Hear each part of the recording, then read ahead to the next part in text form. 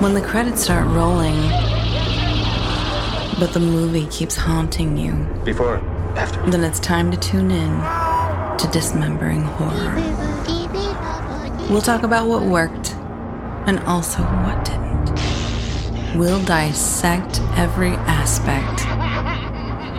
Maybe some we shouldn't. They turned out to be completely unreliable assholes. Take it away, boys. Take it away, we shall. Oh, hello. Hi, Ryan. Hello, Tim. How are you? Doing all right. Happy to be here. No verbal response. And thank you, everyone else, for being here, too. To Dismembering Horror, as she just said. But what she did not say specifically is we are here in episode 206 of Dismembering Horror, where we will be giving our patent pending dismemberment to... Patent pending. With the patent region. Yes, it's pending. It's pending. Been waiting a while. Yes, we'll be dismembering The Vanishing from 1988. What a year. Yeah. It is actually fun to get... I don't know. It's kind of like when I think of like Rain Man or something, just when you get these solid 80s movies. I don't know. It's an interesting decade when it feels like you have cinema emerge from them. There's something unique about it. Like the 80s, 90s cinema.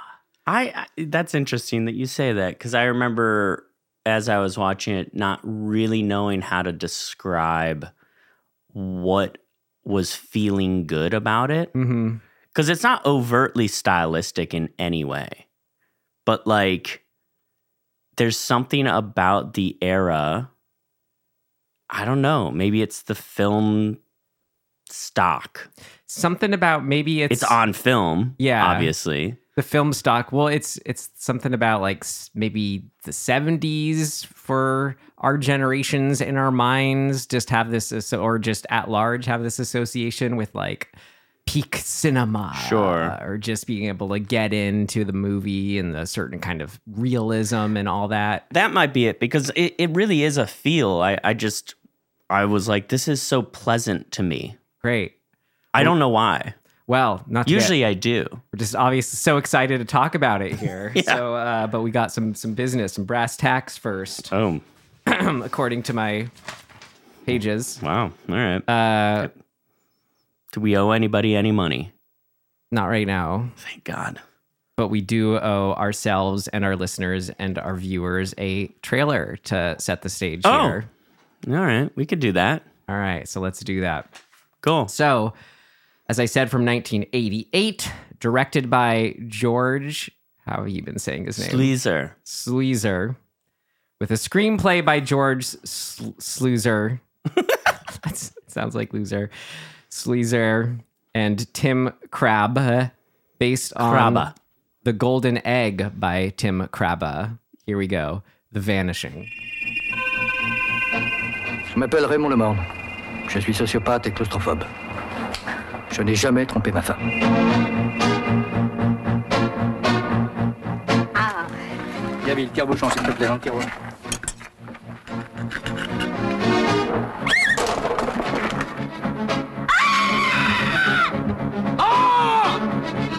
Mais je m'empresse de vous dire que pour moi, le pire, ce n'est pas tuer.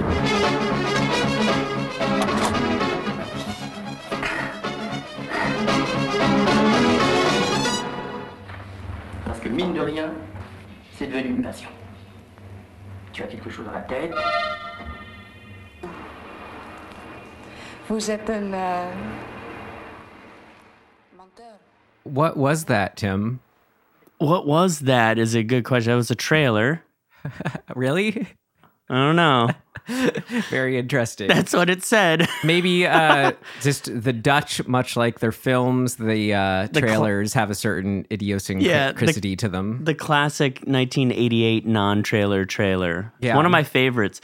Have you ever seen the original, the Batman 89, Batman 89 trailer? Oh, yeah. It's hilarious. It's like so untrailery. Well, are you sure you're not just talking about the teaser trailer? Maybe that's what it... No, not the one where it's just flying through the thing. It's like, it's an actual trailer, and it's pretty janky. It makes you wonder, what the hell were they doing? Late 80s, something about it. Yeah. All right, well, let's keep on trucking here with our rating per our rating system. Would we tell ourselves to avoid, stream, rent, or buy The Vanishing? I am a rent, but a very hearty rent. Great.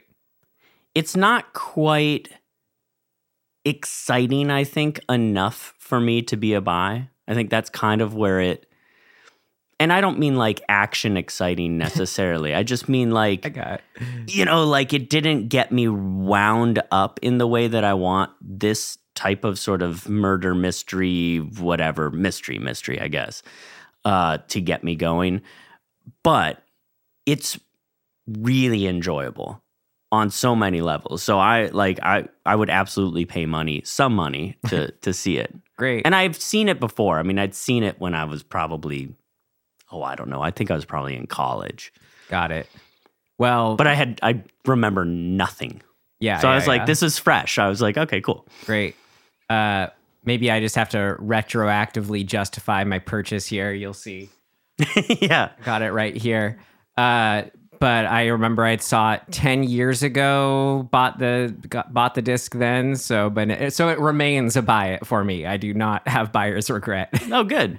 Yeah. I think it's great. I certainly would not be upset to own it. Yeah. You know what I mean? Like I would be like, yeah, that's a cool movie to have. Yeah. No, but yeah, I think it gets better on rewatches just because the themes are so rich. And even now, like I'm going to have some questions like, wait, what was that exactly that happened just there? I have a couple of those for sure. There's one in particular that I'm a little confounded by. Great. So maybe because, well. I don't think so, but.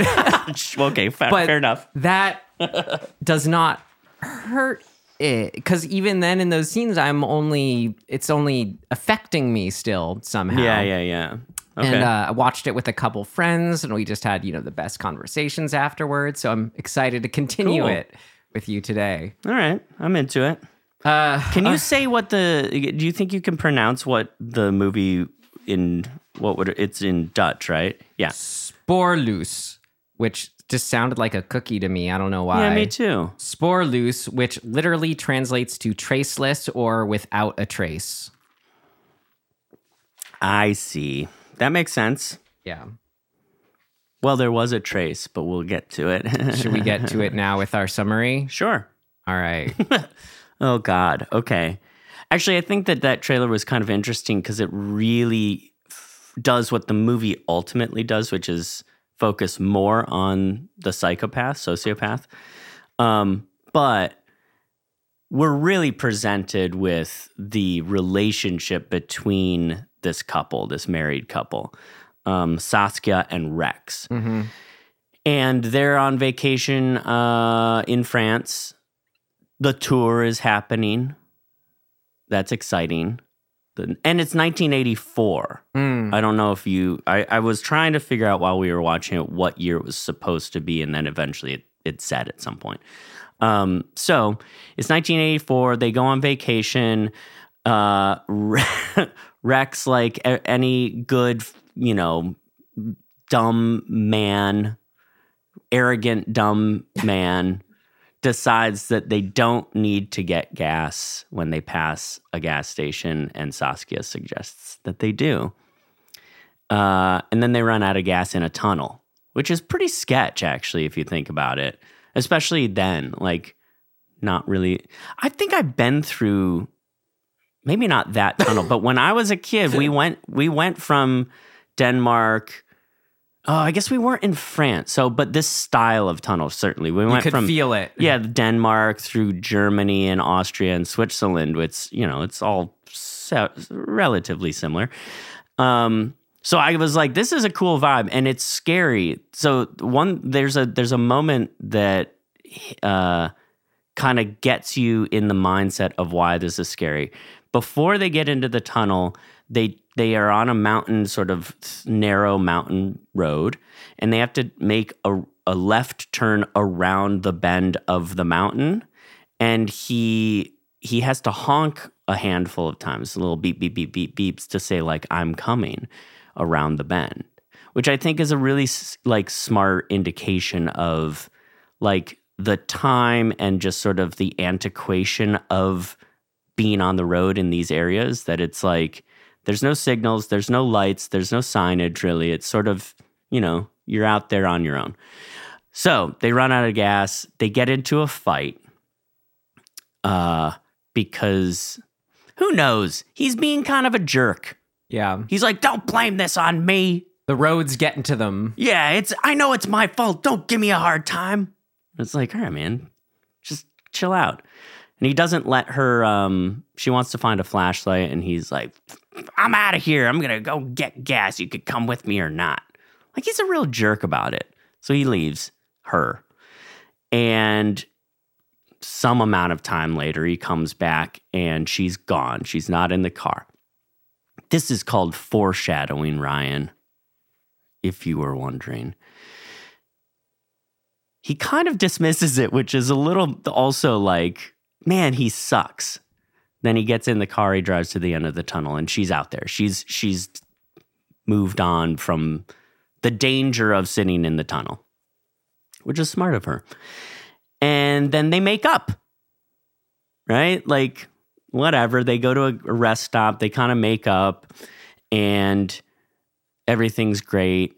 She goes in. She buys a Frisbee. They kind of flirt and whatever. And then they bury some coins by a tree as sort of a like, I don't know, remember this time in our lives. This becomes important later, sort of. And then she says, you want something to drink? You want something cold to drink? She goes in, she gets a drink, and that's it. She vanishes. This is all as far as Rex is concerned, right? She vanishes. 3 years go by. He's still looking for her, and he's gotten like breadcrumbs to find her somehow, which is the thing I want to ask you about. Eventually, he meets the killer because he's put out this sort of campaign, this endless campaign to find her. And the killer, the kidnapper. And the kidnapper and him meet up. The kidnapper basically says, you have nothing on me, so you have to basically go along if you ever want to know what happened. You go along with me or screw off. So Rex goes along with him. The kidnapper explains himself and like why and what he did to a point. And then Rex has to sort of decide, like, do I carry on with him, drink some sleeping pill coffee, and leave it up to this kidnapper to whatever, to not kill me or whatever. But the only way he's going to find out what happened to Saskia, according to the kidnapper, is if he drinks that coffee, and he'll show him what happened. The kidnapper will show Rex what happened at that point. In that moment, Rex has a bit of a like, no way, I'm not doing this, screw you, whatever. And they're at the rest stop where she was kidnapped.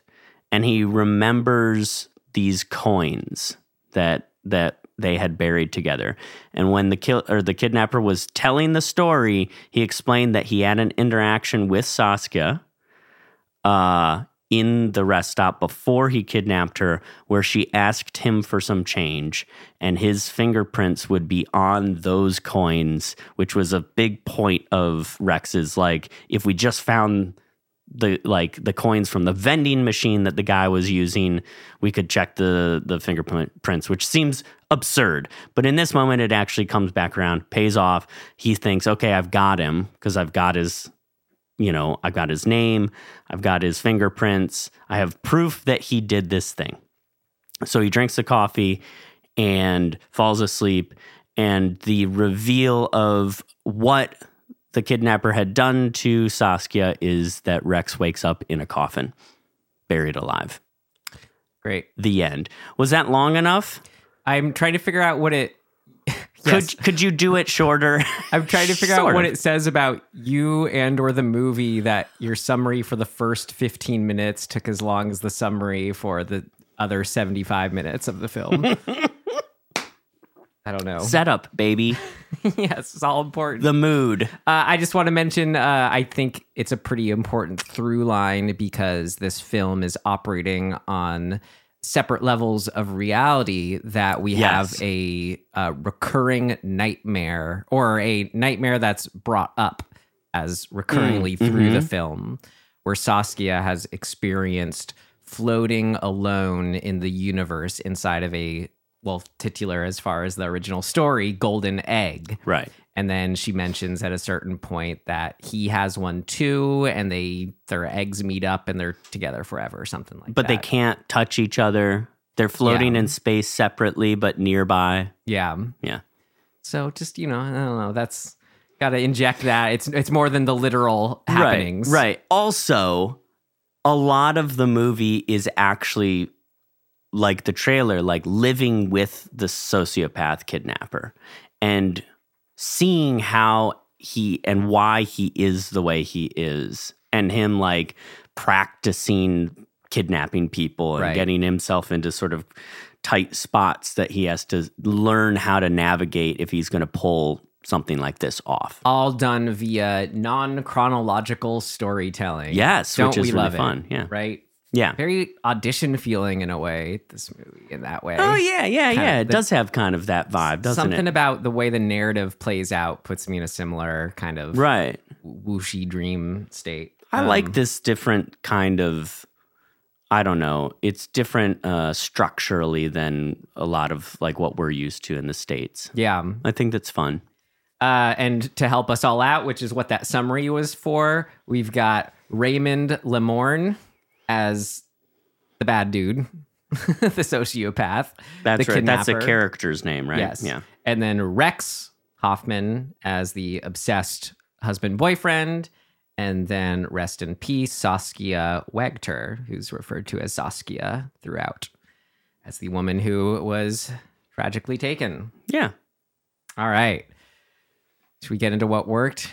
Yeah, I think so. Me too. All right, here we go. What worked? What worked? What worked for you? What worked for you? What worked for you? It worked like a charm, Smith. What worked? What worked for you? I feel like we're going to get into so much about just themes and interesting filmmaking things and ideas that I almost just kind of want to get out of the way, the casting and performances. Sure. I thought those were incredible. I mean, Yeah, everybody's so like to me so real and like almost documentary feeling, like these are just people existing. which I guess is the same as saying they're perfectly cast, Yeah. right? Yeah. So yeah, in order of kind of how I mentioned them just now, Raymond, our sociopath, he has this really interesting quality where it's like you buy that he's able to present as normal and that like we would trust him because he's just so like certain and forthright in just sort of how to do that. It's the beard.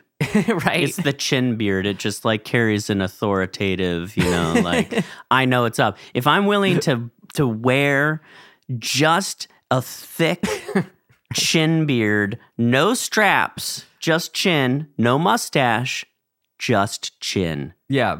That's a bold statement, and it says a lot about you as a person. And it's fun. It's interesting because he's kind of presented as super intelligent or careful, but I don't know. He didn't strike me as necessarily like an intellectual, but more so as just obsessed and determined on his own side, just like that kind of sociopathic thoroughness. Right. It's like a determination. Yeah. Right. Like he doesn't have to be smart so much as just he's like crunch the numbers, man. Just figure it out slowly over time. Yeah, kind of like this in the scene where he successfully gets her to go to his car.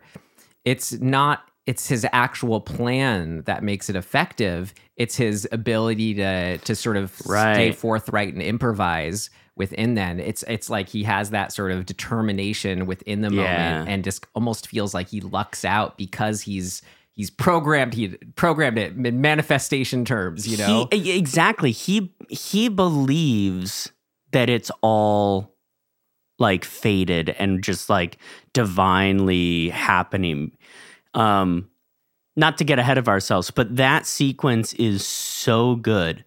And like having him be the narrator, so to speak, of this to Rex in the car is like such a, I don't know. For some reason, I really love the like this weird trope of the adversaries in a car. I don't know why. I mean, I wrote a short film that literally is that. So there's something about that feeling of being trapped in this little, box with the person and like, not knowing how you're going to sort it out. Yeah. And that the idea too that, and this plays into, I think, the broader theme and the climax of the movie. If you choose to, you could just get out of the box up until a point, right? Like there's a sort of a point of no return. But in reality, if we're, like in a car with somebody we don't want to be in the car with, you can just open the door at a certain point. I mean, if the car's moving at your own risk. But Ladybird. But this thing, this escape is possible in that form. And then we arrive at the climax where it's a different box, right? It's a coffin. So I think that there's some fun, at least for me, just like thinking about these like correlations within the film of like being trapped in a box throughout is really fun. Yes. Metaphorically, figuratively, literally, whatever. I mean, there's the thread I'm excited to go down, but I want to like get just mention these other actors too, what they're each doing. I mean, maybe you kind of just already said all that needs to be said as far as a certain realism, whatever. Like they're realistically attractive. Sure, they look like people. Yeah, and just the way she moves and operates, like when she has that little stumble. Yeah, you just totally. kind of fall in love with both of them in that way. And, in just that first 15 minutes. And just maybe this is plays into a little about, you're looking at the first 15 minutes as the breadth of half of the movie almost. But she, almost like Mandy or something, just has this presence throughout. Like her image on the missing sign just has such a presence like throughout. Yeah, and that's really true. I remember thinking when I saw the U.S. remake of this. Oh God! How disappointed I was that she's gone, and like that whole idea of are we gonna see her again? Just as the movie carries on, you just more and more realize no. Like, no, 3 years went by. Chances are she's just dead. So it's not even about whether or not she's alive. It's about what happened. Yeah. And I don't know. I think that kind of just making that decision as the framework of your story is really ballsy. To be like, we're gonna do a kidnapping story, but like the kidnapping is really not the point. You know, like there's something so fun about that. It's not like they're gonna save her, right? That's why I don't know. It felt weird to me. You use the term. I mean, sorry if I'm just mincing your words here, but like murder mystery to describe it. I know it's not really. It's a mystery. It's a central question of what exactly he did. Yeah, but that's different from like, I don't know, usually it's trying to find the killer or if they're still alive or I don't know. Right. It's still it's a what happened. Yeah. Is that a genre? I mean, it's a mystery. What happened is the question. So Just mystery just has a different connotation from there is a central obsession. Like maybe a movie like Zodiac kind of highlights that sort of intersection as well. You know, when a movie's about the a murder mystery is about the exception, but it's not like it's like Death on the Nile or something. No, definitely not. I agree. I guess it's this sort of, it's this intersection of like true crime. Like a crime was committed and the answer needs to be revealed or sought out. Right. Well, one way I was going to say it comes to mind that worked so well for me about how it shifts to, you know, not just being a murder mystery is the 3 years later, you know, setting. It's a shocking moment, like to be like, oh yeah, we're just jumping in time here. Well, I just realized it's like the perfect amount of time where you can imagine like his other, you know, his new girlfriend or whomever else might be in his life. Mm-hmm. It's where from their point of view, it's kind of like maybe you should make a choice to move on or not kind of thing. But from his point of view, it's not that long ago at all. Like 3 years ago, like it feels like that's when we started this podcast. It was yesterday, that's right? There's a perfect encapsulation of that in the writing. When he's breaking up with or getting broken up with by the new girlfriend, she says something to the effect, paraphrase, you know, don't they say that it'll take you half the time you were together to get over a relationship, right? And meaning for her, it won't take that long because they've only been together for some number of months, right? A few months, she'll be over it. But for him, he can't get over it, right? For a number of reasons. There is no closure. Like, you don't just get over, like, so, it's not a breakup. Yeah. Right? Like, and she's kind of like sticking it in him in that moment. But like, even if he could conceivably get over it, I air quoted could instead of get over right then. Whatever. So even if he could, I don't know that we ever have been told how long they had been together as a couple. I don't know. But they're married, so let's assume it's been a number of years prior to this instance. You know, 3 years when you're married to somebody and you've lost them is like, it's this idea that you can reduce that experience to this like weird, childish, you know, colloquialism of like, oh, half the time to get over that you've been together to get over each other. But I love this dichotomy between those two attitudes and like the fact that he's just sitting there being like, fuck you. Right, because we can so sympathize with almost both those points of view. Totally. From like the people who care about him just wanting to see him embrace a new happy life.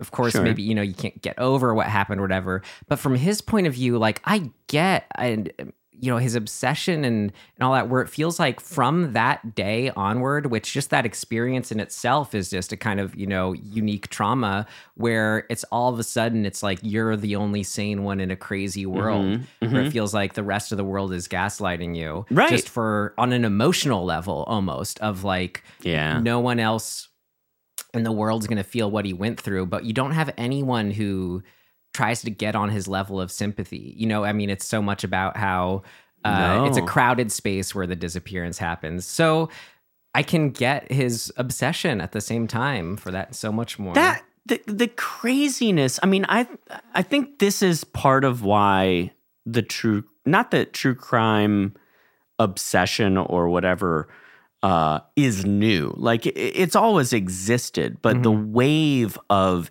it and how I guess we collectively have kind of gotten on board with that wave. That it's just popular. Yeah, it's popular and the access to it is so broad and people jumped on that and we're like, well, if people want it, let's make more of it. But that's not new. Where was I going with this? The true crime aspect of it, the unanswerable, I guess it's answerable, but the seemingly unanswerable mystery of what happened is so enticing and so compelling to dangle out in front of somebody, right? Yeah. And like I agree with him that like the not knowing is a goddamn nightmare. Well, I think why true crime comes to mind is what this movie does so well, and what true crime does. It presents like all the most factual, knowable evidence about something just on the surface. Right. And that's what this movie's doing in a really interesting way too. I mean, like an example being the ending when he gets him to drink the coffee with the sleeping pill mixed in. It's not like he's trying to surreptitiously sneak him a sleeping pill. No. This has a sleeping pill. It just puts everything out in front. And that happens, I guess, to an extent. I forget exactly what it was, but in that car ride together you're describing, it's kind of like the way he's so forward about his sociopathy and what that means and their unique conflict with each other. Yeah. It just puts it all right there. It's in a way where it feels like kind of like all true crime documentaries too, where it feels like we're reaching a truth, yet somehow also just that there's something else we can never truly like understand and see. Right. It all to me boils down to this dynamic of who is in control, who has power, and who's powerless. Mm-hmm. And I think that when we're the victims of things, just humans are the victims of bad things, we want to reclaim this power. But sociopaths and psychopaths, they hold all of the chips, right? Like they're completely in control because they don't care, right? They care sort of insofar as they care like kind of what happens to themselves as a survival thing. But beyond that, they are aroused by the power that they hold all the time. That's sort of why they act on these impulses, is to keep feeling that control and power. They aren't even emotionally deterred by when things go wrong. It's just sort of like, oh, that happened. It's not like, shit, man, that didn't work out. It's just exactly. And the way the movie is presenting this is so brilliant, and it's just perfect to sort of shine a light on that particular dynamic, right? Like this dude, the sociopath, is completely in control of everything. He's always holding all the chips. Even with the coffee, he's there. Rex knows that he might die, but it's an unanswered thing.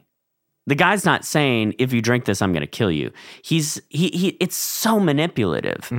I'm going to dangle this out in front of you once again, just enough to make you say yes or whatever to go along with it.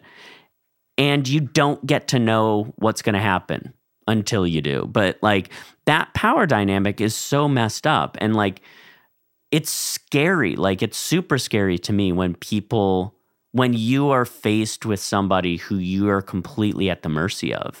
Like that's really scary to me. And I've seen it in life, you see it in various iterations, right? Like in some respects, you see it like physically. And I think like what women go through a lot of the time, right? Like their experience in life is to know fundamentally that they're often at the mercy of this power dynamic. Something about though, how it feels in this case, maybe it's the type of guy that bad dude is, Lemore Raymond, but it seems like it's not even him. Like he is acting as some sort of greater situation power at play, because like the way, sure, I see why you feel that way. Because like, yeah, the way he, what was I just going to say? Like the way he, what were we just talking about? It's like a worldview. It's like his philosophy is speaking to the broader, like powers of the universe. Yeah, which is really also scary too. I mean, in a way, that's what it is. It's this complex of superiority or godliness, or like I can do anything because I've cracked the code of humanity or something like that, right? Yeah, I remember what I was going to say when we realized he could, like, when we have the question in our mind, couldn't he just tell him, oh, I put her, I buried her alive, right? That's interesting. Could he? Yes, but that is not the actual truth of what our hero Rex is after. To actually know what happened, you'd have to experience it, right? What happened to her? You can only know if you go through it.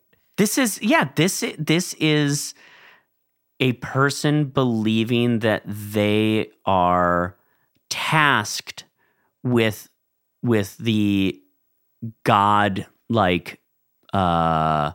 mechanics, like that it's their responsibility to prove this point. Yeah. Which is a very angry God kind of thing, right? Yeah. Like I find it fascinating because it's like the opposite of hubris. Right? Like hubris is somebody thinking they can be godly and getting taught a lesson for it. This is like this weird flip on that where he's not the kidnapper who believes that he's got this sort of, what do you call that when you believe that you're a god? I was going to say it actually does sound like hubris the way you're talking about it. It does, but hubris is a literary tool to teach a lesson about why you shouldn't do that. This is saying this guy is he's so devoid of of emotion or care about that he can get away with that too. He's not going to be taught a lesson. Right. I feel like he does show hubris in his obsession and belief in a certain philosophy. Yes. I mean, in the act of that, but in the conclusion of it, he wins, which is what I mean. There's this weird reversal of that. I just feel like I kind of go zoom out just for a bit more, just kind of context on these discussions here. What are some overarching things that worked again to sort of get into these different weeds here? Sure. I liked this. This is from an essay by Scott Foundis. This is how it ends. Just, some material that comes with the Criterion edition of this film. Like a dark mythic fable, it is deceptively simple in design, complex in its resonances, and timeless in its queasy appeal. It recalls one such fable in particular, Frank R. Stockton's The Lady or the Tiger, whose nameless hero must intuit which of the two doors in a gladiatorial arena leads to death and which to salvation. Only in Suzair's film, there exists a diabolical third possibility that a single door may lead to both. Wow. Yeah, that's cool. I guess that kind of continues where I was heading with this. The hubris of the characters is actually more on Rex. Mm-hmm. That his mistake as a human is not being able to let go. Mm-hmm. Right? That he thinks that nothing else matters. And that obsessive thing is sort of a form of hubris, I think, in this context. And so you got these really perfectly opposing, characters, right? Mm-hmm. One who cares so much that he's willing to, suffer the consequences, and one who doesn't care at all, except for his own, satisfaction, I guess, which is dark. It's my favorite kind of stuff. Right. I realized that quote I just read was less an overarching thing, like I said I wanted to get into, and more an interesting specific idea. So more just actually zoom out. Is just the idea maybe this is why I thought of it too, but like a dark mythic fable, something where it's a super simple idea, those are I don't know always, but often the the way you can get at something that's just like so rich, just thematically, idea wise. We're like, I mean, I've just thinking about, so God, what is this movie about? It's about obsession, but it's about like ideas of love and coupling in reference to that. Sociopathy, obviously, is something like talked about on the surface, the side we present and the true self, all about, how the bad guy, how Raymond kind of like seeing his two lives in such a way. That, I don't know, I those kinds of feelings always swirl around in me where it's like, does that mean there is like a singular theme and controlling idea? And I thought it was really interesting when I was thinking that. My friend, one of my friends I watched it with, Matt, he said, oh, well, the theme is fate.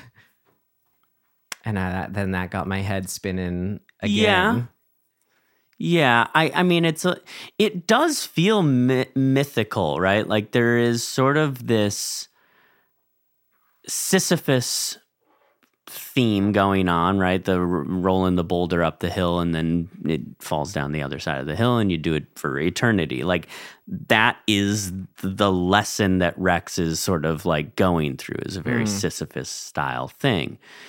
But he does get the boulder up.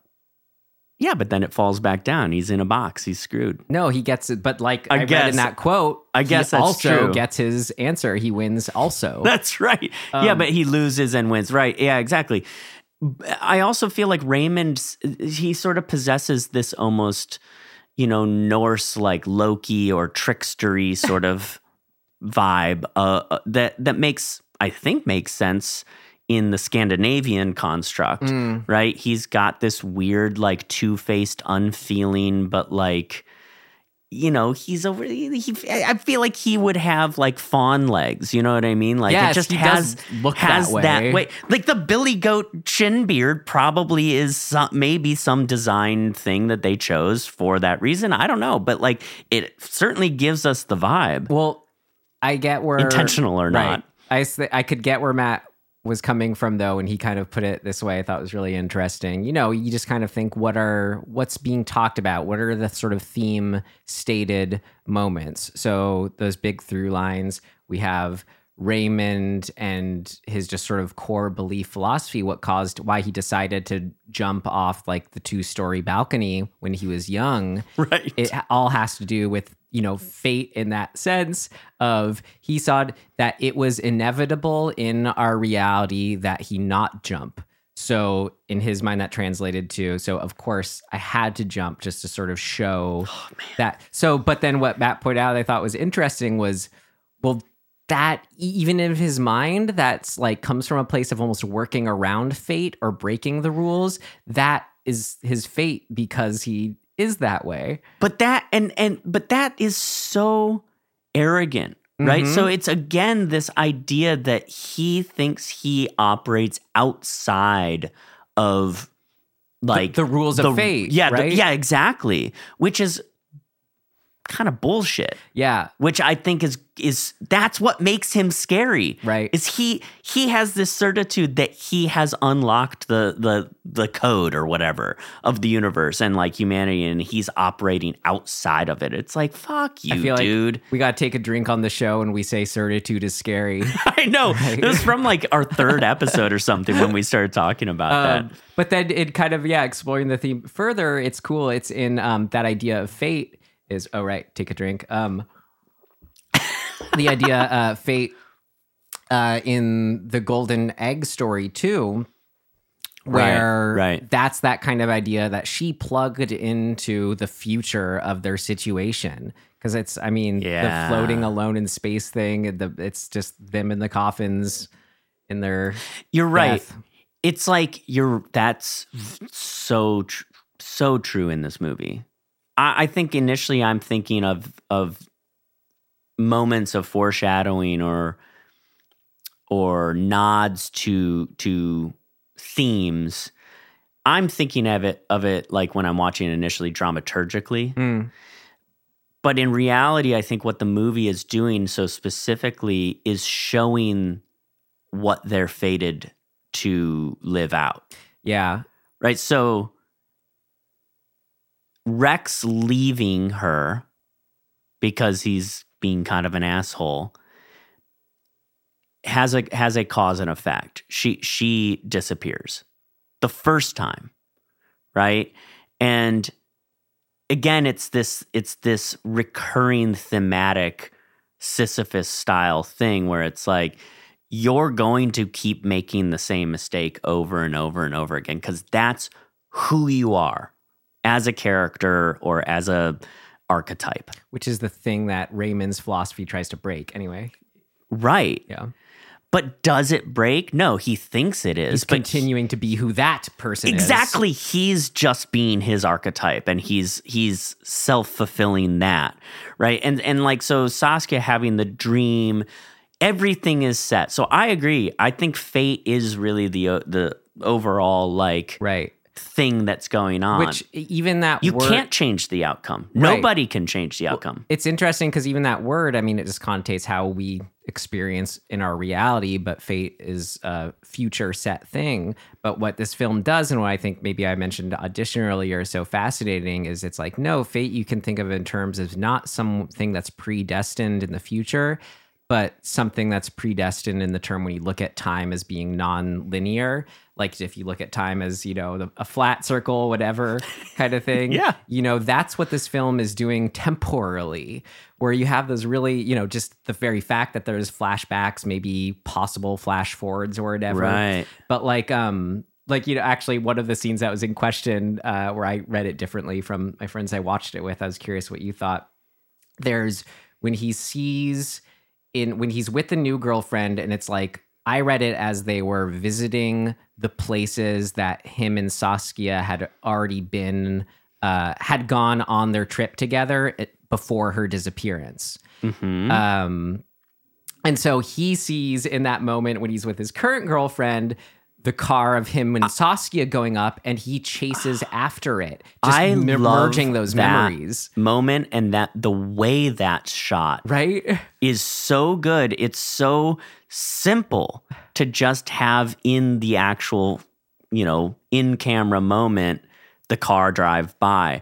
But the effect it has, you know, immediately because of the context that we're in some other like realm of so his fast, brain too. or whatever. And I just the blurriness between realities that we're experiencing through him in that moment are so effective. So it only blurred further for me when my read on that was, it was, as I just said, a memory of their road trip before she disappeared. Matt said he was reading it as this is what could have been had she not been taken. I wondered about that. I was unsure which it was. Which could be literally lost in translation, missing something totally, in the because subtitles. It seemed like right before that, they had kind of an argument, and then she says, well, something to the effect of like, well, let's go this way and carry on to this place, as if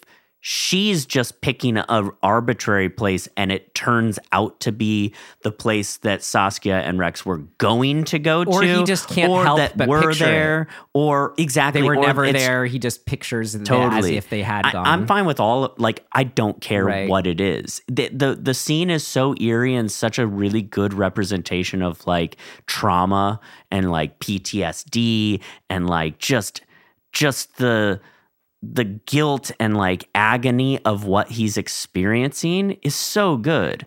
Like him writhing around inside his sort of dream memory, whatever you want to call it, on the ground there, on this lawn overlooking this bucolic, amazing scene of like mountains, and there's this, whatever the place is, a little chateau or whatever.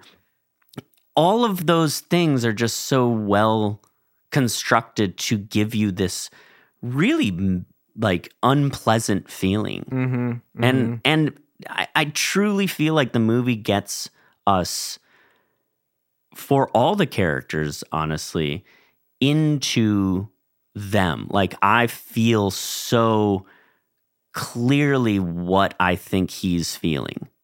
And what Saskia is feeling. Like the sequence of her going into and interacting with Raymond, and trying to speak this sort of broken French and the frustration around all of that. Like, maybe it's because we know what's going to happen. I mean, we do and we don't. We vaguely know how it's going to play out, but we're getting to see the details of it in that moment. And like, I so deeply felt I understood what she was going through. And same with Raymond. Like, I mean, watching him interact with his family and be this duplicitous sort of person, but like, it's constantly leaking. Like, his sociopathy is just leaking all over the place. And we know that, but they don't. Well, we wouldn't recognize it at all unless we did know the context. That's why those scenes are so incredible. Like him with his family after we know what happens after the disappearance. I mean, everything about him putting on that veneer of normalcy just immediately gets under my skin. He's so good. He's so good at this weird, calm deflection. So like, it's so upsetting. Like, I think we've all probably met people like this on some level too in our lives. But like, so there's a couple examples, obviously. I think we do it in less harmful ways too. Oh yeah, That's the way we relate totally. to it. He's practicing the move of incapacitating a woman in his passenger seat, and then picks his daughter up and continues to practice the move for himself. When she calls him out, he's like, did you hear about that girl who opened the car door and like flew out? And she's like, oh my God, did she die? And she's like, well, she flew out of the car going, 40 kilometers an hour, whatever. Right. The calmness with which he's so facile and able to just like, deflect these things and come up with an excuse that makes sense is so disturbing. I mean, I remember it differently. That kind of was muddling a couple different things in my memory, but that I just remember it being just that isolated moment where it's more like because it's on his mind so much, it's like he just can't help but just put his arm around her like the way he's been practicing. But there's something I just found that so chilling because I just found it like deeply relatable, that it was just one of those things that's like we have our own inner worlds, or like maybe we were trying to work on like straightening our posture or something like that. Sure. Right. And it's something that like, then when we're alone, something makes us remember that and we do it, and almost feels like crazy person because it's just our own little world, our own reality. But it's just given we have been plugged into his context. He's been rehearsing this endlessly. And it just, I don't know, it just made what should be just a simple moment just so eerie and sinister. But that was fascinating because it was also because I could relate to just it on a human level. Ugh. Yeah. I mean, he's in it. We've all done little pranks or whatever, like little things to get at people. But like the psychotic nature of him putting a bunch of they were spiders, right, in the drawer. He asks his daughter to open the drawer to get the corkscrew, and she opens it and there's spiders, and she screams or whatever. I don't think he put the spiders in, but I do. Okay. I definitely do.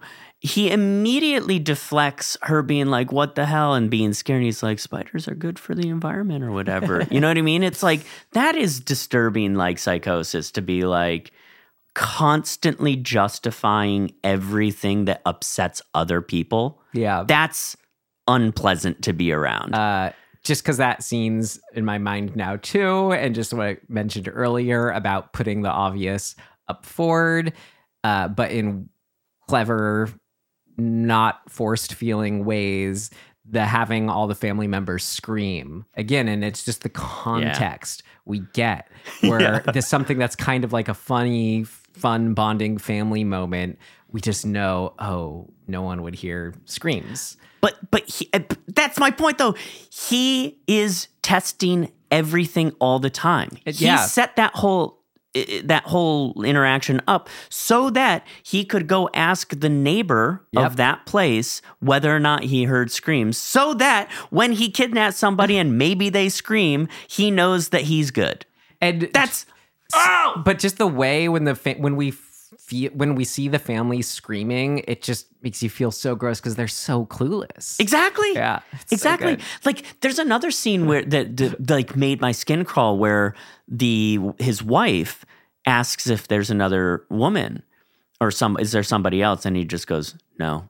And it's like then he launches into this borderline gaslighting style monologue about like what he's doing and like what he's doing with his time and how important that is, and if he was going to have somebody else, why that would be stupid of him, and how he only wants to be with her and why that's justified. It's like, it's so disturbing to watch somebody do that thing when you know he's full of shit. Like, oh, it's brutal. So I he's a really, really good villain.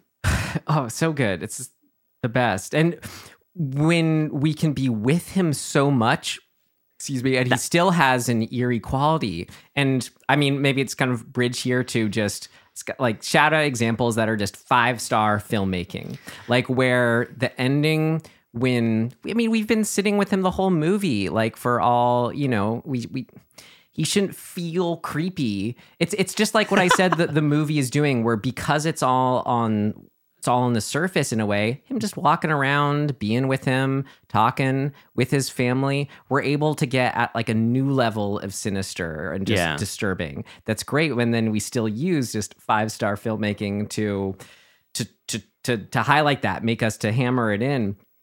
Where like at the end, big finish when they're at the tree and it's dark and it's rainy. And the way between the windshield wipers going, or if they're going at all, I forget. Yeah, I think they're going on the slow speed. The way his face looks underneath the rain on the windshield, just that little bit of just dark, distorted quality. It's just oof. And then, God, I mean, one of my favorite moments is filmmaking wise, where it just like instilled me with a chill, was we have the whole scene at the cafe that he's been asking him, meet up at me here or whatever, if you're out there. Yeah. And we see him out of focus the whole time. Yeah, behind. you're thinking it's going to rack to him. It just feels like it'd be natural to rack to him. And when it doesn't, it's just, it's so good. That is such a fucking amazing choice directorially. To just be, I love the idea, and maybe this is just because this is, what we do and what we enjoy doing, but I just love imagining being on set and like the DP is like, when do you want me to rack? And the director's just sitting there going, don't do it, bro. Don't. No, let's just not. Oh, it's perfect. It's so exciting. Like what? I don't know why. I like imagining that ideas like that happen in the moment. Yeah. And you hear anecdotes where that's true, and sometimes it's fun true, when sometimes they do, it's not. It maybe in terms of writing too, just because I didn't want to forget, we were talking about things being given context. I mean, maybe that's just all good storytelling is observing something within a certain framework context. And maybe I'd be curious if it's different from sort of setup payoff. Maybe there's overlap of the same thing, but the bookending shots or opening ending of the grasshopper, or no, that's not a grasshopper, praying mantis, where it starts off where it just feels like it's just a bit of scenic color to start the movie. Oh, praying mantis. Sure. I know, okay, maybe some ideas of praying mantises and its prey, whatever. Nothing. Oh, man. Nothing too deep or heavy. But then to come scratch the surface and suddenly you're down the rabbit hole of metaphor. Right. But then, right.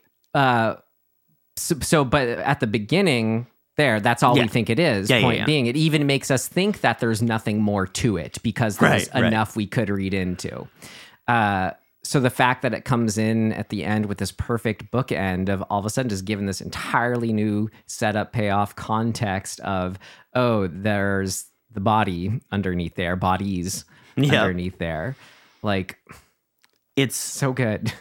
But as a symbol too, the praying mantis, I think, can represent a handful of different interesting things. One, just the visual of it, and like it being called a praying mantis. We could just ungender it and say, oh, that's just, an evil, weird, creepy looking thing that is gonna attack you. Right, sure. That I can take at face value.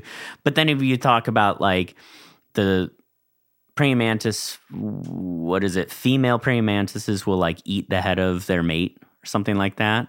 If you apply that to this story, I can see a version of that metaphor working in that if Rex is the mate, the male mate, and Saskia is the praying mantis, his obsession with her is his demise, right? His coupling with her is his demise.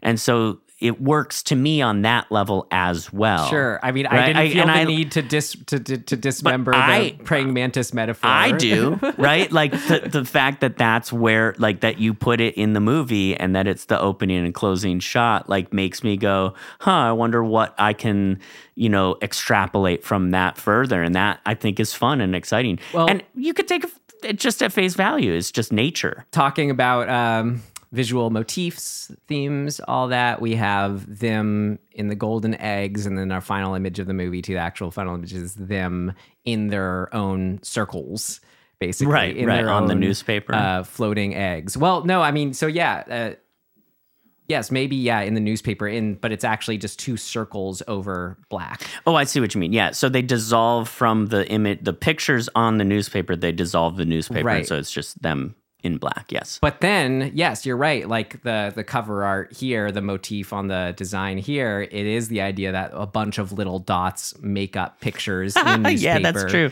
And then also the motif on the it's in the movie and used in the the lone flame of the lighter in the coffin is like just the sole imagery on the menu. Yeah. But just, I don't know. It's so cool when you have all these things where you feel this sort of overlap and like that the meaning is all saying something about one another, their sameness, the coffin, inside a coffin, inside a golden egg in the inside dream, inside tunnel. a circle, inside, and it just makes you view then, I don't know, all these other ideas within that context in a way. It's just be spinning in the best of ways. Yeah, it's so interesting because there's also this the tunnel. Yeah, there's this other. So that all those motifs I feel like are inside their story, and then there's this other thing of how they are existing in the world and how the world is this outside thing looking in on them. Just like how he feels at the gas station. Exactly. It's in the gas station. It's in the town square at the cafe, right? You're surrounded. It's this town square surrounded by onlookers, right? No It's sympathy. It's a fishbowl. Yeah. Those things, even the news report, like the fact that this is being broadcast out to all these people's TVs, right, has that vibe to it. There was one other thing I was going to say about Raymond too that I think is so disturbing in this context of the psychosis thing. Him saving the little girl who's potentially going to drown in the canal, him jumping off the bridge has nothing to do with him saving the girl. Right? Has everything to do with him being titillated by the idea of, can I jump off this bridge? Like, again, it's just this like... Oh, wasn't his thinking all the time something about the idea of showing... No, it was after he does it when he was surprised at his daughter's reaction of, oh, she is now seeing him as the perfect person. He has to do something that's the opposite. In the same context of why he had to jump off the balcony in the first place. It's just... It's so twisted, but so accurate to, I think, what we often experience either ourselves, like in questioning everything, or in how we see people who are really down that deep, whatever path of how they view the world. But anyway, so these other motifs is even that I think relates kind of back to this fishbowl thing that I'm talking about. Right. Like when we see someone in a newspaper who's, so-and-so is missing, those dots, the fact that it's just dots in the context of the motif there is, yes, we cannot totally sympathize with them. We go, oh, isn't that sad? But I'm okay. Right. There's a lot going on. Yeah. I don't know. Where do we go from here? I mean, there's so many moments. Well, too. there was, just something I was going to mention earlier, or ask you earlier, but we kind of moved on about what was reality or not. What was your read on, like, what was that scene where he's on the computer looking up her name all about? Because I just got it was like he was looking for her name for some kind of maybe just if she appeared in a database of other articles around the world. But then the way her name popped up a bunch, I thought that was another kind of reality bending moment, but wasn't sure. I was confused a little bit by that too. It worked though. I'm fine just the with feel of her name popping up. It was still cool. It felt kind of, all work and no play makes Jack a dull boy. Yeah, like it made me feel in that realm. So I just accepted that it was, I didn't think that it was reality. Okay. I think it starts as reality for him, and then we see it cascade into this sort of just a depiction of his obsession. Yeah. Or a dream sort of mode or whatever. I also was confused. There was a really confusing thing for me is how did he know to go to the square in the cafe? Rex, I mean. Mm-hmm. Like, it seems like he was told to go there by Raymond somehow. That's why I was confused by, because I'm super confused. I'm pretty by sure this. In the summary it was. Hopefully, this is all under what worked too. It works because it's confounding. Like I feel like I'm under a spell. I'm pretty sure, and Raymond's spell. Like I'm at the mercy of this. I'm pretty sure he's been sending. Like I understand how I follow it is that he's been telling Raymond if he's out there, which he knows he is, to meet him at that cafe. Gotcha. So, but I was confused then was it then just total kismet / coincidence that Raymond has an apartment there? Right. That's where it got confusing. Yeah. So my assumption is that we missed something that suggested that Raymond had left a breadcrumb. Okay. But I don't know. I mean, this is all obvious too, but just last things on my mind, what worked. I mean, talking about meeting audience expectations, where we're at, and then subverting them. And it was fun watching with my friends too, where you think the goal of the intro is to sympathize with this couple so we care about their situation, right? And then we have this first, it's the fake out disappearance where, we know it's the vanishing. It's about woman goes missing. So it was this fun beat with them. They totally were expecting that is when the titular vanishing happens, but it is not. And just all that's so good as far as then involving the audience the way that lets us then be with the characters. And then so when it does happen, it's just all that much more just sort of a rug being pulled out from under us. Yeah. It's not the middle of the night in a tunnel. It's daytime surrounded by people. All the more terrifying. Yeah. Yeah. And the failed attempt at the rest stop too. Oh yeah, seeing all his tries is just all his tries. Actually, I think one of my favorite moments in the whole movie, which you could keep or lose. Really, it doesn't affect the story much, but I just love the moment that he's practicing trying to ask women where the whatever it is, drugstore or something like that is, and he asks a woman 2 towns over or whatever from where he lives, and she knows him. Mm-hmm. And moments like that and she calls him out really hard. She's like, in a very French way, my friends thought. yeah. she's like, hey, by the way, if you want to go pick up women, like maybe go to a town where you won't run into somebody you know. I love moments like that so much. And I'm not even really sure why. It's like weirdly, the watching somebody get caught for some reason in their shittiness is so satisfying. It's like cathartic to me. And then like having her stick it to him. Well, it has this. I love it. I don't know. It's this weird effect to this paradoxical thing going on where it's like, yes, like, oh no, he's gonna get caught. Yeah.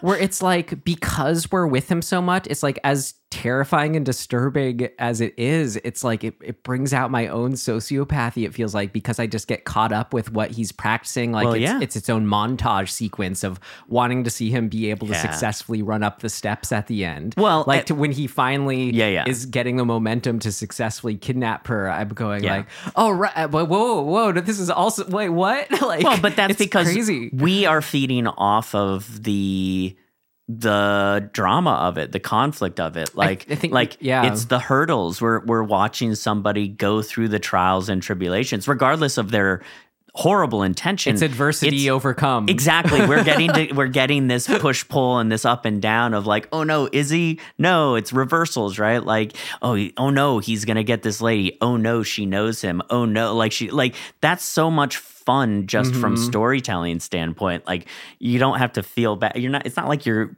rooting for him, but you kind of are, right? Like, because the story needs to go somewhere.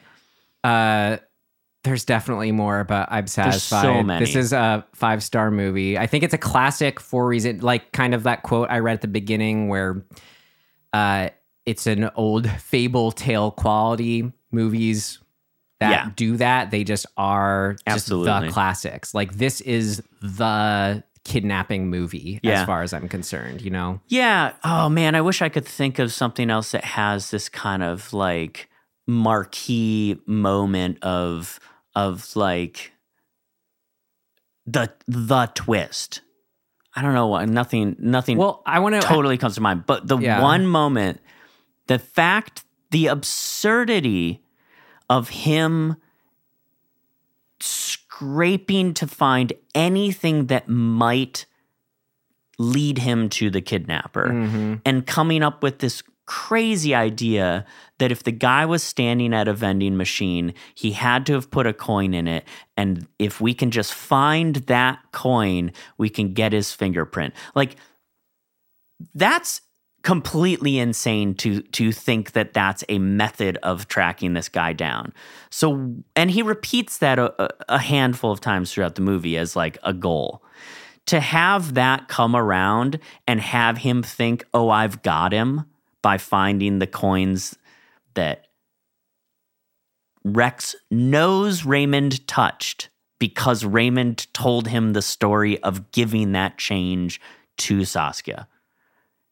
And having Rex dance around like, I got him. Yeah, I'll drink your coffee. Gotcha, motherfucker. Absolutely, because the logic doesn't still continue. It's Rex just feeling like he has been vindicated. So I didn't necessarily read the moment like that it was something about the coins and a matter of proof one way or the other that then gave him the feeling to drink it. My read on, and this is actually what I want, maybe it's a different read, but as far as how I read it, it was an incredible moment for me where you're going, okay, well, what could actually, I saw it as the emotion that stirred up of feeling like that connection to the day itself again and the memory of him burying those coins with her. Like, I was like in that moment, well, what could possibly get him to then just be so actually feeling like he'd risk death? Pretty much, 99%, honestly, right? He's probably going to die if he drinks the coffee. But I could get it in that moment that it would just hit you so hard. It's like, it'd be like seeing like photos didn't exist and you saw a picture of her or something like that, or you just went to that same spot. That's what it is. Just that memory of being with her, being happy, then loving her that much is just so strong. I mean, he literally was like running in circles. But Makes me so I don't emotional. disagree. I think it's all of those things. I think that all those things are wrapped up in it. It's him being vindicated that his idea was right. Him being vindicated that he got the answer. Him being cathartic that he's like, oh, she exists. This happened. These things are here. Like, I'm not crazy. Him feeling close to her in that moment. Yeah. Him being like, this was this thing. This is the last thing we did together. The physical evidence. The physical it evidence is real. of that relationship is right there. Maybe I'm not crazy. It's all those things wrapped up in one. So after 3 years of insanity and like obsession and like being wrapped around the telephone pole about all of this, to see this thing that has all of it in it at once, and for it to foreshadow him being buried as well, that it's these things that she and him buried together, and now they're going to end up buried together, but not really, but whatever. Floating in next to space, each other. yes. Like all of that, the fact that it's coins, that those are round too, like all of these things are just like in this perfect way locking together in that moment. Thinking in terms of like, yes, things locking together. Her what's so terrifying about her nightmare floating in space alone is the loneliness of that, thinking in terms of forever. And that's exactly what he has been experiencing, being the only one in his plight. Yeah. Good stuff. I mean, this is really good writing. Oh, man. I love it. I'll be curious if you have anything for this next section, the way you're talking about it. It seems like it'd be a buy for you, but... Let's find out. Okay, then let's do it. In our next section, what did not work? It's not ready yet. Seems to work okay. No, something important's missing. What did not work? Anything that actually did not work, Tim? You know, at first, I really felt like Rex didn't work. At first. And then, I don't know what it is. Maybe it was just my initial feeling that, like, he was such a jerk. When we first meet him, the first time I see him, I remember I just sort of had this thought, well, that's not a leading man. But then you know, like as we talked about it, obviously that's like, says who? right. But there was something about like my very initial feeling about him that I was like not charismatic. And that ended up not being true at all. So I don't know what was going on initially. There really isn't. I mean, God, we didn't even really talk a ton about the time jumping, which I love. So, like, I can't think of anything overt that I didn't like. I was surprised when we watched the trailer that we watched. The music sounded corny. I don't remember taking note of the music at all. I felt like it worked That's probably perfectly great. well. So that was what I may be more speaking to, not something that didn't work, but something that I'm glad worked that could have been at risk of not working. Sure. Was the music. Where Yeah. I kind of mentioned almost that before. Maybe it was with like how legitimately scary The Stepfather could have been without that certain score, or like I haven't seen it in ages, but I remember Henry Portrait of the Serial Killer having like a certain realistic starkness that like the music kind of took away from. But I think now I'm just like all on board with it. Where I kind of say this too, coming off of one of my friends I was with, she was like, is the music supposed to be funny? And we were kind of like, I think it's just, it's just dated. It's just 80s. But then I realized when saying that, I'm like, okay, but I'm not in that place right now. Like, why is it working for me? And I think it might have something to do with we've reached a loop around in just synth 80s sounding style being totally agree. Just being absolutely in. Like, because I've heard enough like new, cool, good throwback music. Right. I'm like plugged into the effect that it has and how it does work and how it can feel just good in its own way. So like, I remember thinking when we saw Audition, I felt the same way. I didn't like the music because of this. Similarly, I don't remember any music in that. But then like this probably is very similar. I don't know. So like I don't, I guess like I said at the top, why it's a rent, it didn't have sort of an excitement level that maybe was just an expectation.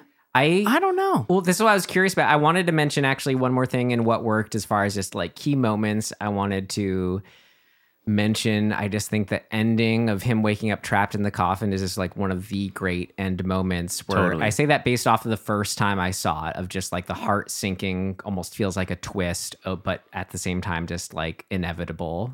Fate has sealed sealed like a coffin. Yeah. So just I felt like it's a famous ending, just had to mention it. But it's interesting because I had, there's only that you can only see it a first time once, so it doesn't have that effect anymore. It was interesting how in my memory of it, that was literally how the movie ended, when actually we have the little bit of the imagery and things. Anyway, you had maybe a muddled memory of it all. So did it have that same impact for you where it was totally a shock and surprise, like as maybe / can you remember even that about it, seeing it originally, because it is kind of famous for that ending? I think I just knew it regardless of having seen it. It's like we've watched enough of these like great movie horror moments or whatever. I've seen I don't know, a dozen of those weird fun listicle documentary style things where they're like, remember this scary moment in this movie? That's why I don't watch those unless I've seen the things in them, and then I love them. But I had seen it, so you know. But I was not. I mean, I was tickled, but I think I knew it was coming. Okay, interesting. On some level, I knew it was coming. Like it was not an oh my god. It was like that's right. This is such a ridiculous thing. I don't know. I don't even want to mention it because it's so stupid. But I just had to ask, please, where I could get it. Maybe I don't know if it's what did not work, but I just had the thought when he's trapped in the coffin with a lighter. Wouldn't you / can you, try to burn your way out? I thought about this too. I had that thought. I was like, because of course you're in the mindset of like, oh my god, how, like, you're screwed. How do you get out? And I thought all of these little like scenarios. So no, you'd asphyxiate very quickly because your oxygen in there is very limited. So you would turn that oxygen into carbon dioxide immediately. And you just inhale the smoke and die. Okay. Because there's gonna be smoke from burning the wood. But you can you like hold your breath for 3 minutes? Can you? For 3 minutes? I think. Do you know how long it would take to burn that box? That's also, what I don't know. No, it would take a long time. Not to burn the whole box, just to get a little tiny hole that you could. Sure. Let's. I don't want to find out. Let's play this out, though. I don't disagree. Sure. Let's say you did the minimum effective dose of burning that didn't asphyxiate you. You're still losing the oxygen in there, right? I understand. So right. For how long? So super limited. So let's say you get just a little. You can poke your finger through and you can break the board. Let's say that. You're still screwed because the dirt that you would have to displace, let's assume that he's buried the standard, more than 5-6 feet. Let's say he's around 6 feet. So that coffin, this is so stupid. If that coffin is 6 feet deep, it's like 3 cubic feet or whatever that is. Or that would be 9 feet, whatever, 2 cubic feet. You would have to pull dirt down put it at your feet, right? Enough to get your pull your body up. I just don't think it's possible. We should try it though. Let's get the Mythbusters on it. Yeah. 1988's The Vanishing. I bet you Would somebody it be possible. Jamie. I bet you they've done an episode like, can you survive getting buried alive? I just don't think it's possible because I think the dirt would just suffocate you. Yeah. That's my guess. Well, fair enough. Should we move on? Things of note. Sure. All right. Things of note. Things of note! This should be interesting. Did you have anything that was interesting or noteworthy, Ryan? A question for you, since we've talked about it before with Angst. Any film where I just am so fascinated with and love it when it has this utter realism, oftentimes with the performances especially. Yeah. But that's also the quality of how it looks visually. It just feels real, yet there's also like clear filmmaking going on in shots, framing, yada, yada, yada. Do you think the 1:6:6 to 1 aspect ratio and generally square aspect ratios help give a sense of realism versus, let's say, a 2:3:5 or 9? Realism. Think like, The Witch, The Shining, Henry Portrait of Serial Killer. I don't know. I get that we believe it does. Is like we, the greater we. Is it more, quote, cinematic? I don't know or, what quote, that means. Epic to have the wider ratio? I just think it's different, but I do agree there is an effect that it has. Like on some level, it's making us feel something different. But do I think that difference is realism? I just don't know. I don't know what you pull the idea of realism from, in the same way that I don't know what you pull the idea of cinematic from, other than like repetition, that we've created this widescreen format and said that it's cinematic, and so that became cinematic. Right. So is it programming or something outside of programming that's deeper?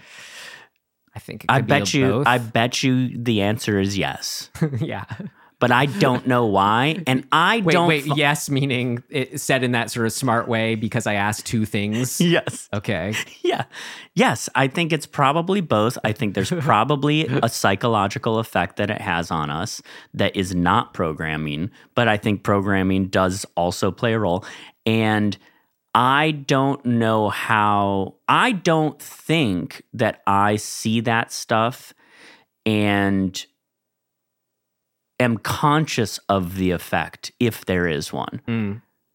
I noticed just by virtue of seeing where the black was on my screen and thought nothing of it. I just went, oh, it's that. But thinking about it, do you feel it engaged you in the sense of this is more realistic? You're just sitting here in this reality with these people.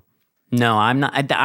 I don't think I don't think that thing has an effect on me for some reason.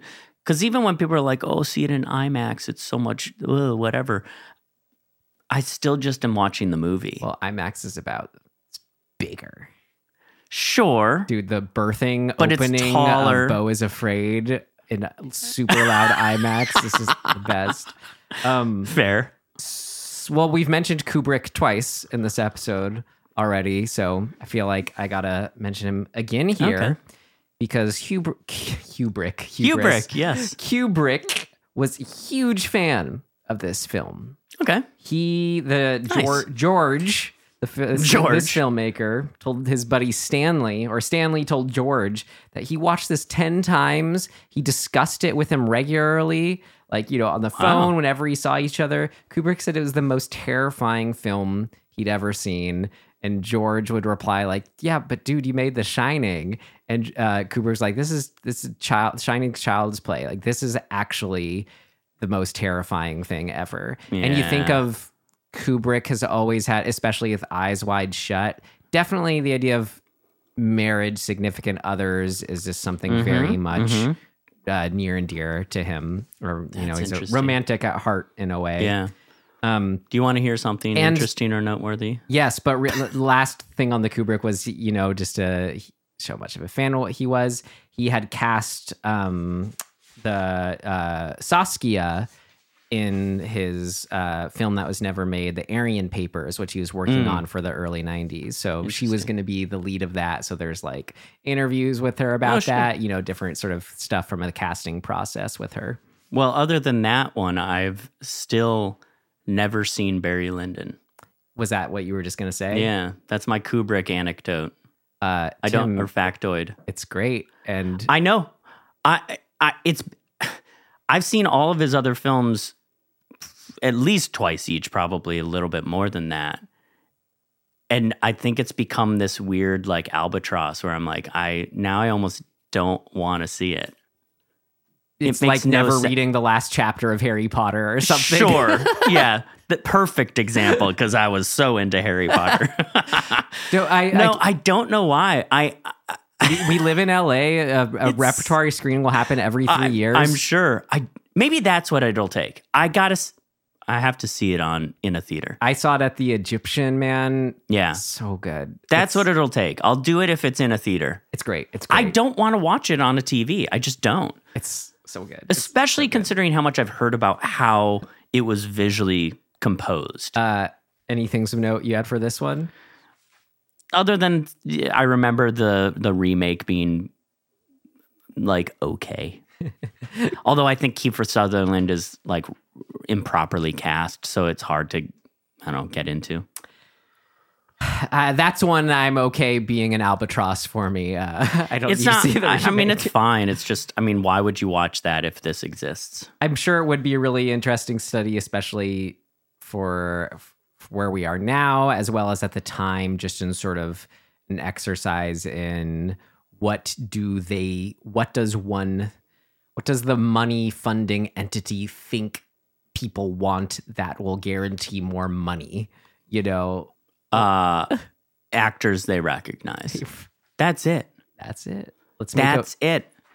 I think actually a really fun exercise. Maybe I'll start making a list of these these foreign movies that get remade like within a couple years of the original. Like, matter if it's by the same filmmaker or not, because you had the same filmmaker for these two, same filmmaker for Michael Haneke for Funny Games, making both versions. Doing that version I think would be fun first. I can't think of more examples than that, but I'm sure they're out there. That's definitely a thing. There's definitely a bunch. I mean, Let the Right One In was not the same director, wasn't it? Or was it? Obviously. Yeah, maybe that was. I don't know. Same with not Ringu. Gore Verbinski did the remake, but maybe Ju-on the Grudge, I think, was the same filmmaker as the original too. That seems possible. I mean, I don't think the same director did Goodnight Mommy, but that has an American remake too. So what would you want to note, or what's your exercise honestly, you want to do? It's not even an exercise.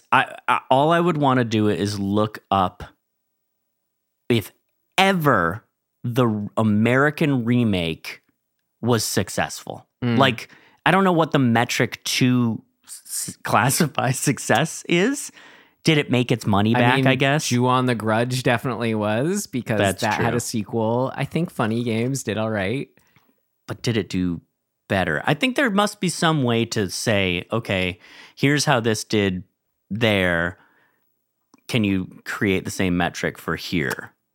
Or box office, or maybe within that too. And I haven't seen the Funny Games remake. I've seen both. There then maybe you could speak towards it better. But in some cases, it's kind of an apples and oranges thing. I don't know. It is, but it isn't. Like, it's shot for shot. So, I don't know. I just think it's a weird, fascinating thing that exists in film. Yeah. This, like, weird, basically one-to-one remake style thing. Goodnight Mommy was not a one-to-one, and they cut out some of the greatest stuff from the story to water it down for an American, this is in air quotes, an American audience. Or I hated that they did the one with like Wreck is like just one of the best found footage movies. Yeah, and then that was turned it just doesn't live up to the original. Yeah, so I just feel like that. No, the answer is no. American remakes don't work. Well, it's also kind of muddled it when you jumped to those when is not the original filmmaker. Totally. So I don't know. So yeah, I think as a parameter, doing the original filmmaker would be interesting because there can't be that many, right? I don't know, man. Yeah. Our buddy George, in an interview with him, it was interesting. Something we talk about a lot, but just to hear it from the horse's mouth, he says, he only believes in gray, not just black and white, as far as we have everything in us. Sure. We have gray inside ourselves. And this was the Dutch submission for the Academy Awards that year for Best Foreign Language Film in 1988, but it was disqualified because the Academy determined there was too much French dialogue for it to represent the Netherlands. Oh, God. Don't get me started. Great. The wise Academy leaders. Oh, man. All right. Okay. Anything else for this movie? No. Great. Shall we vanish from the vanishing? Yes, please. All right. Let's wind down some recommendations. Speaking of Kiefer Sutherland in early 90s thrillers. Not Mirrors. Not Mirrors. I was early aughts, right? Mid-aughts. I got to recommend the sequel to one of those films. So Freeway is the film I was referring to about him going after Reese Witherspoon in a kind of like Little Red Riding Hood, like, story structure. Yeah. So it's great. Vaguely remember. So maybe this I want to movie. make my recommendation that and the one I really want to recommend because I feel like that's kind of has a cult status. A lot of people have seen it. Highly recommend Dead, the sequel, Freeway 2, Confessions of a Trick Baby. What? And now it's the same director. What does that mean? It's the same director, Matthew Bright. Confessions of a Trick Baby? Yes. Stars, Natasha Lyonne. It's great. Cool. I was just because I liked these two letterbox descriptions of it better than I could ever say. So just to help sell you on it. All right. Let me take a sip of coffee. From the letterboxed user Woo, W-U. Freeway 2 takes the fundamental premise of the original, a woman unjustly imprisoned, violently revolting, and utterly unmoors it from reality. I don't often write much anymore, but in this case, this is a film that left me truly speechless. It's true blue exploitation cinema that insults all notions of good taste, and because of that, its beautiful queer love story only gains potency. And then from Electric Wizard X, John Waters meets unapologetically offensive 70s exploitation sleaze meets buddy criminal film with a lesbian Starkweather and Fugate murderously evading the coppers on the way to Tijuana in a vague, darker retelling of Hansel and Gretel made in the very late 90s. Wow. So it's, yes, similar in kind of themes and ideas and characters and tone to the original, and it's really interesting. While the first one is Little Red Riding Hood, this one's Hansel and Gretel retelling. It's great. I recommend both. Yes, I'll go ahead and just recommend both of them, Freeway and Freeway 2, Confessions of a Trick Baby. What a title. I think you recommended what I'm going to recommend previously, which was Knock at the Cabin. I had talked about seeing it, but don't think I recommend. You just asked me how I liked it. I didn't recommend it. Yeah. Did you like it? Yes, it's not. It's out of what I call the Shyamalan-essence, meaning all his films post whatever Sure. those sci-fi movies was he did. Yeah. Basically, The Visit onward, I think are great. I love his movies. Right. This was the bottom of the pile for me. So you liked Old more than this? Old's his modern masterpiece for me. Interesting. I liked this more than Old. I didn't love Old for certain weird reasons, but I really liked this. I think Dave Bautista, for one thing, is like this very curious, like, I don't know what to call him. He's something's going on. Is it? I don't know what, but I love him. I'm always curious to ask because I just get excited when people also enjoy the new Shyamalan movies. I think a big part of that is finding a way to, I don't know, you almost have to reconcile, or just maybe it's not even conscious, but you're just getting on board with some people would maybe, a polite way to put it that some people may not. I love it, but is the unique way he writes characters and dialogue. Okay, so maybe you could use that case- for Dave Bautista, how that he kind of clicked or into that for you. I'd be curious. But how did it work for you in that sense? I think this one's working more because it's less Shyamalan-y.